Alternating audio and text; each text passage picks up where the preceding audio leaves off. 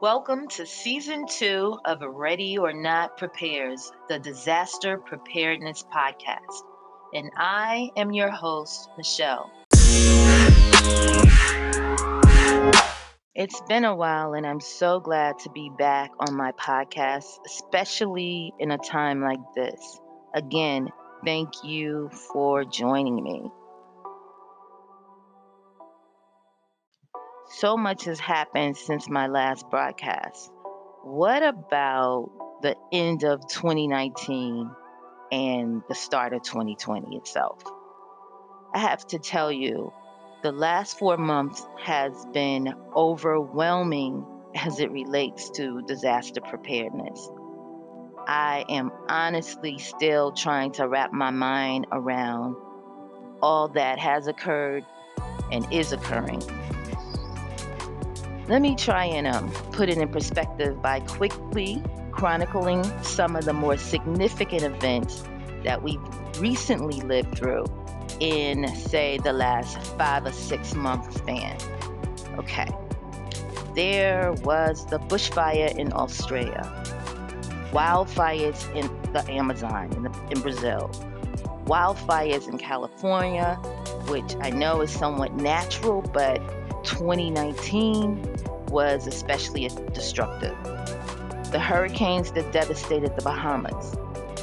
Now, as a matter of fact, we traveled to the Bahamas just after the hurricanes hit and witnessed some of the impact of the hurricanes. The beaches were closed. You couldn't go on the beaches. So, yeah, certain parts of the Bahamas were devastated. Then there were locusts. Don't forget the locusts that happened in India and Las Vegas, Nevada, of all places. That alone should have been a sign of what was to come. There were droughts. I think there were droughts in India and Puerto Rico. We can't forget Puerto Rico, which was hit with a destructive hurricane in 2018, I think it was. But then they experienced a pretty serious earthquake at the end of 2019. So continue prayers for Puerto Rico. Continue prayers for all of us, really. So while we're on the subject of earthquakes, I think it was a couple of days ago, there was a 3.7 magnitude quake in California, and there was a minor one in Idaho. Not to mention, what was it, last month in Utah, there was a 5.7 magnitude quake. I'm actually in the last couple of months, there have been earthquakes in Indonesia, China, Russia, Japan, the Honduras. In January, Jamaica suffered a 7.7 magnitude earthquake. I'm trying to go over this pretty quickly and trying to remember. There were volcanoes. There were volcano eruptions in the Philippines, Japan, and Alaska, and flooding. There was flooding in Venice, if we remember, in Venice, Italy. It submerged the entire city. There have been landslides, mudslides, tornadoes. You name the natural disaster, and I think we've pretty much experienced it in the last few months. And it goes without saying, as I speak, we are now in the throes of the coronavirus, aka COVID-19, also known as SARS-CoV-2. With so much going on in terms of disaster preparedness, I actually pushed back the airing of this podcast of season 2 because 2020 left me trying to take it all in, observe, reflect, and again, just generally wrap my mind around the full spectrum of all that has been happening. I've been trying to help all those I can in some measure, trying to make sure, especially that myself, my family, and friends are in good health and informed. I'm sorry, I'm getting some text messages. I pray the same for all of the listeners of this podcast. But before we get on topic, I want to take this opportunity to thank those in the medical profession and all other essential workers who are out there on the front line working in spite of COVID-19 and providing much needed services for those of us who are staying home. My prayers to each and every one of you and your families. You are sincerely appreciated. Stay safe and in good health.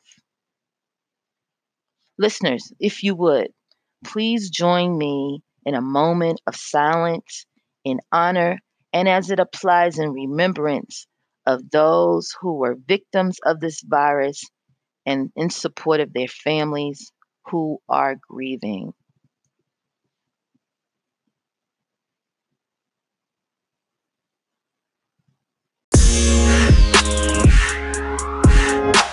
As a brief housekeeping note, I want to apologize for my voice. My allergies are very, very flared right now. There has been a name change to my company and podcast.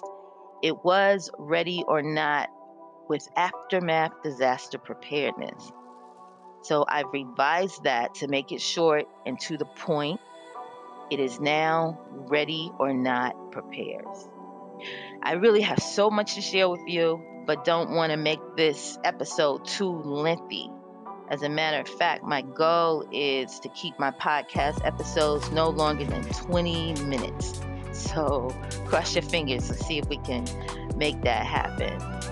Now, on topic. There was an article a few weeks ago in the Washington Post, and the headline read, "The coronavirus is infecting and killing Black Americans at an alarmingly high rate." Now, for me, this headline broke my heart. And that's because we founded Aftermath Disaster Preparedness, which, of course, as I stated, has now been changed to Ready or Not Prepares. We founded it some 6 or 7 years ago to help end headlines like this. But here we are. The disparities deserve a glance. Some stats, for example. In Milwaukee, Blacks make up 26% of the population, but are 73% of the deaths that are attributed to the virus. Nationwide, Blacks are affected 3 to 4 times more than any other race. Not to mention Latinos. Latinos in the U.S. are pretty much suffering the same fate. So I want to briefly deconstruct the reasons that were outlined in the Washington Post article. And of course, I'm going to add my commentary as I go over each item. So the first bullet item, it read, higher rates of underlying health conditions and less access to care. We can probably agree that healthcare in the United States is generally not affordable for most. So it goes without saying, you can't fully access what you can't afford. As it relates to the coronavirus, just know there is no real testing on the ground in this pandemic. The more I speak with people about themselves or their relatives, they inform me that the only way to get tested is if you are in dire straits. And dire straits meaning like seconds from needing a ventilator or seconds past needing it.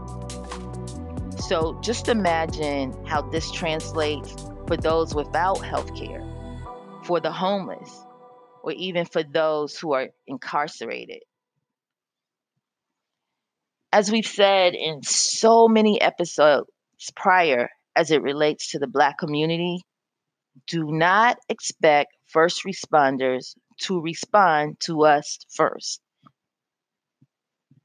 Do not look for government or first responders to quote unquote save you. It's not usually going to happen that way. And if it does, it's going to take a while. And that's just a fact. In this moment, we are literally and figuratively, in most cases, practicing self reliance, self care, and instinct.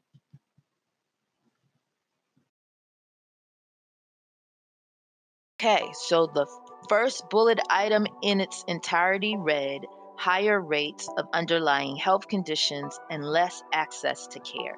So now we just covered less access to care. Let's deal now with the higher rates of underlying health conditions, which in essence is pre existing illnesses. Here's the thing Black Americans lead in most diseases. We have the highest rate of diabetes, which by extension can lead to kidney disease. We have the highest rate of asthma, of which I am a sufferer, of which I am suffering right now. We have the highest rate of lung cancer. We have the highest rate of high blood pressure, which of course is linked to strokes and heart disease. Now, all of these diseases weaken our immune system. And all of these diseases leave us susceptible to the coronavirus. I have to say it. Our diet plays a huge part in this. We have become habitual in eating from someone else's kitchen. In the 21st century, this is where we are, and this is how we're getting our nutrition. From whomever happens to be on shift for the day or evening in whatever restaurant or fast food spot. And what's more, even though we are quarantined, we are door dashing, Grubhubbing, and the rest, which means we are still relying on others for our nutrition. Greasy, processed, and sugary foods leave us susceptible to the coronavirus. We are now in the during stage of this pandemic, and there is not a lot of inventory on grocery store shelves now. On a real level, we need to start some level of rationing the food we prepare in order to stretch it a little. We don't know actually when or how this pandemic will end.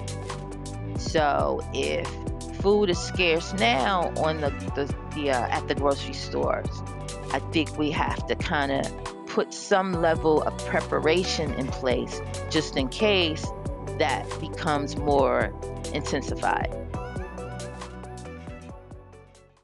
So, what does it take to survive in emergency or disaster situations in terms of the foods we eat and give ourselves?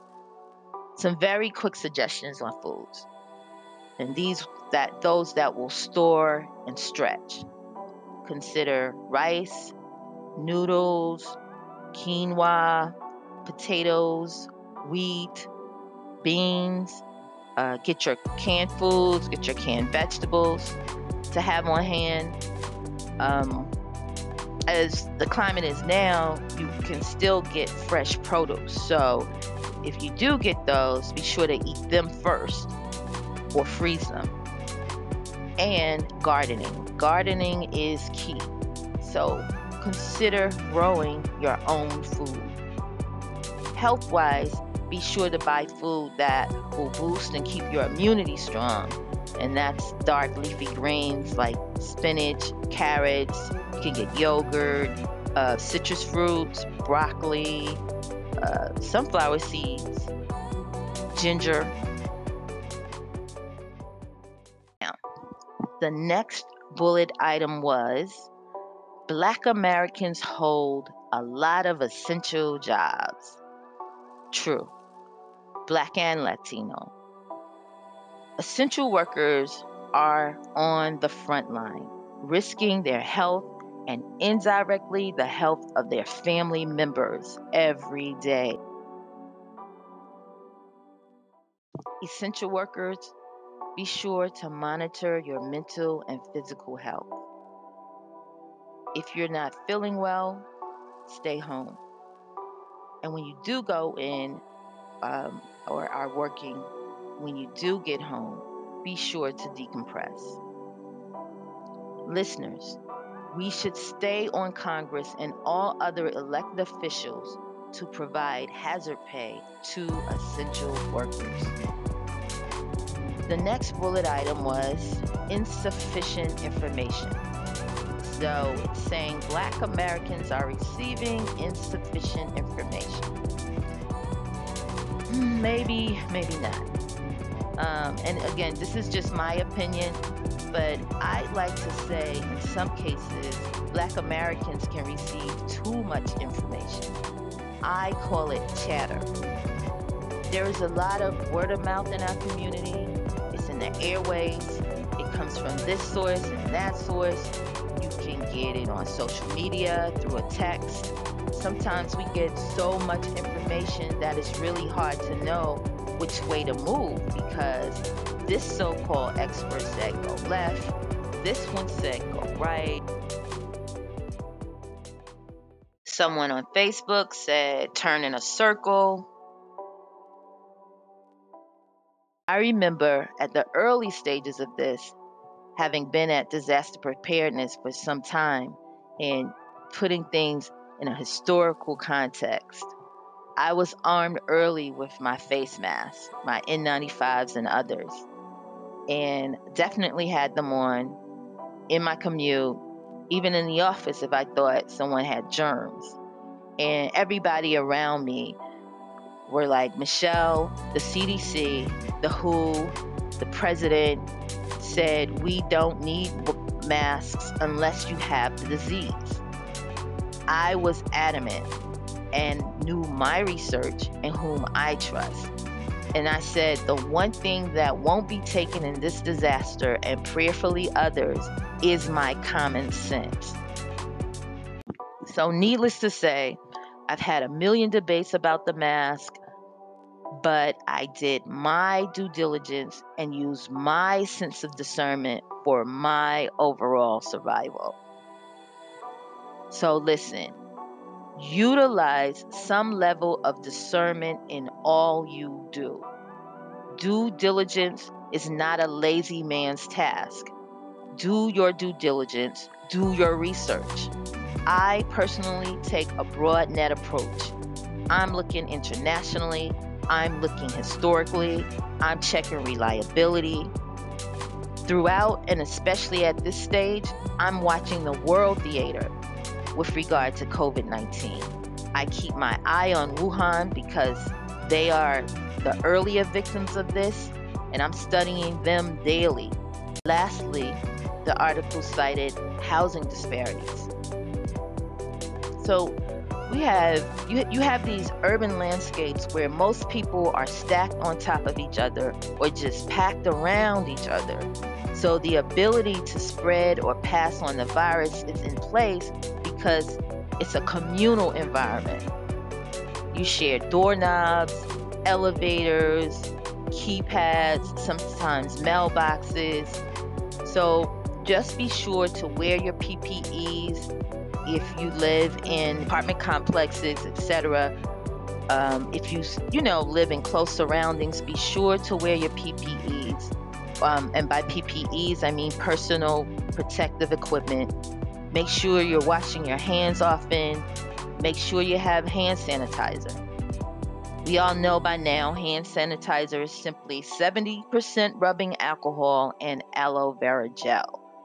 And if you don't have gel, alcohol will suffice. I think the gel is just in there for consistency. The fact that Black people make up the majority of communities that live near landfills or toxic waste facilities definitely plays on our health and the ability to fight certain illnesses, especially respiratory in nature. This makes us susceptible to the coronavirus as it relates to housing disparity. For all the factors mentioned, we can turn this thing around by improving our diets, boosting our immunity, doing due diligence, being resilient, and self-reliant. On a side note, dispose of your PPEs in the right way, please. Do not throw your surgical gloves or masks on the ground, etc., so that the next person is contaminated by what you were trying to protect yourself from. That's just selfish. My personal bullet item is adherence. Adherence plays a part. Simply stated, follow the guidelines for your own survival. Ultimately, we are all in this together, nationwide, worldwide. What one does affects the other. We've seen it time and time again. What might start with one race or country or gender ultimately can and usually will jump and affect other groups. We've been told to distance ourselves. We've been told to stay at home. We've been told to wear PPEs. Be mindful. The key in any disaster is adaptation. When there is any emergency or disaster, something has to change. Excuse me. We have to do something in the short term or maybe even the long term to adapt, which means we can't continue on with life as normal. Things have to be put in place in relationship to the disaster. So when I was thinking about this, thinking about what does it take to survive, thinking about adaptation, thinking about self-reliance, the person that came to mind for me was my grandmother.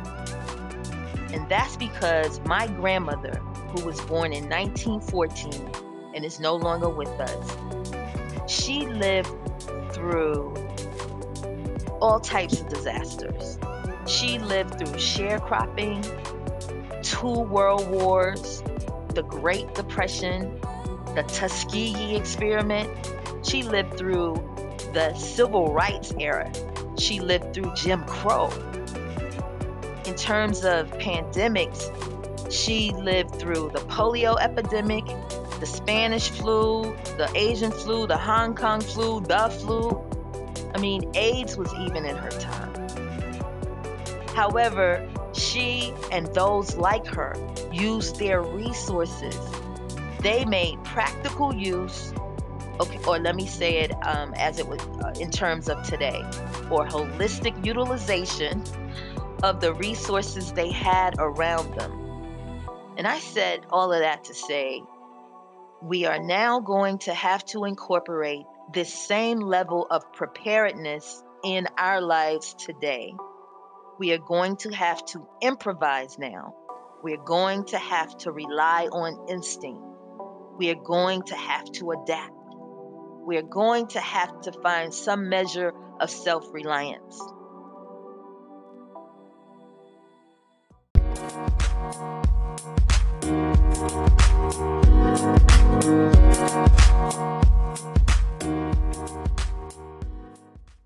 And I'm almost at the conclusion, but I'm going to call this segment, I Have Questions. I do. I have a few questions as it relates to the coronavirus. I mean, just questions that we all should maybe consider. I don't want to go too far down the rabbit hole with any further discussion on the virus necessarily. I want to stay in my lane as it relates to preparedness, but just some basic and fundamental questions. Okay, like, how many strains of this virus is there? Now, bear with me as I try to get this correct. We were initially told that patients' symptoms were fever, dry cough, sore throat, headache, and myalgia, or in other words, achy bones and muscles, and shortness of breath. We were told it was similar to pneumonia symptoms because it's an acute respiratory illness mainly attacking the lungs. Later, we hear there is a connection between COVID-19 and the heart. Is that so? Recently, we've been told that the virus is connected to heart damage.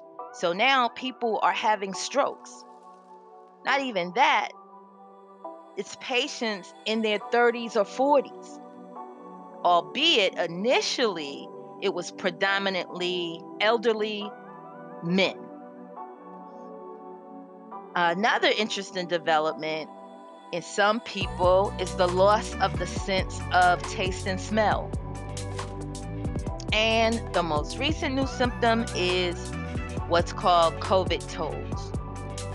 COVID toes is when the toes turn purple or blue. So how many strains again? It's just questions I have. Another question. What calculation measures are in place to really know how many people are or have been infected? America now has the highest number of cases in the world, I think. What's the calculation mechanism? If everyone isn't getting testing, how do we know? What's the calculation mechanism?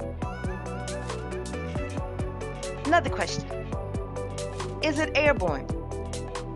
How is this virus actually contracted? We're at a point that people are afraid to touch delivery bags, their cars, the mail. And how many times can one be infected or reinfected, actually? Lastly, do we yet even know how the virus originated? To date, this still has not been established. Remember the chronology? Originally, it was stated that the virus's origin were bats. Or was it a singular bat? I'm still not clear on that. Then it was a snake or snakes. Then it was the pangolin, right? Have you seen the pangolin? This pangolin looks like a snake with scales on it. Like it's a scaly snake type of animal. Maybe we can't just be told that the sun is the moon and just accept that. You know, without really questioning what is being told to us if it doesn't add up. It's like I shared about my wearing of the mask early in the process. If it doesn't mesh right with what we intuitively know, then perhaps we should demand answers. These are just questions to which I'm trying to find the answers. If I get them, you'll be one of the first to know.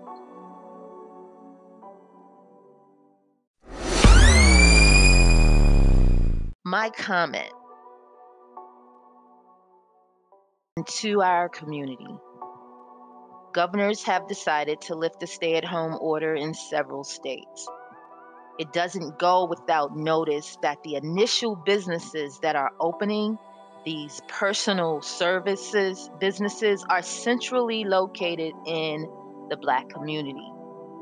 As I stated earlier in this episode, there comes a point in disaster and otherwise where we have to use our common sense for survival. Basic questions have not been answered about this virus.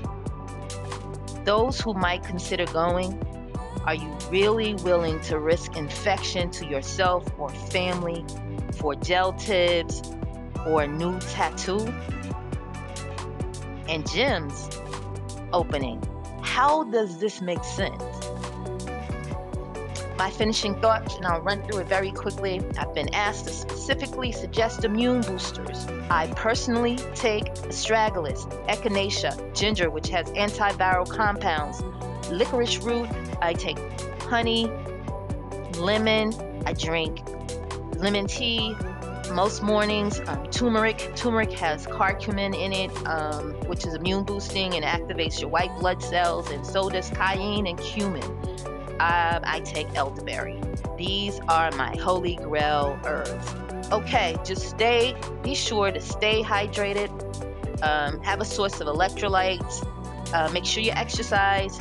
We are now in a sedentary state. You want to create a fitness routine of some type. Be sure to do so. Try walking. I do so when my allergies are not flared, but definitely try walking. Walking also allows you the ability to get much needed vitamin D. So I conclude this episode with this.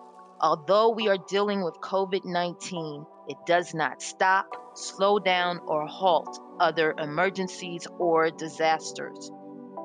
Remember, April ushers in allergy season, so please be careful about allergies because they can mirror some of the virus's symptoms. In April, the threat of severe thunderstorms, frequent rain, and flooding increases.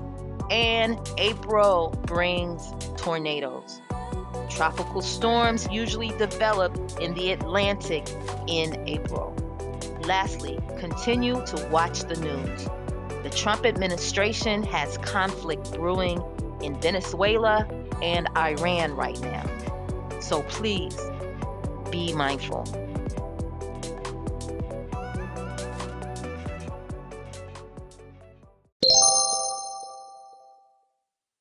Be sure to join me next week when our topic will be alternatives to some of our essential household and personal care items during a disaster. Please remember, I'm not here to scare you, I'm here to prepare you.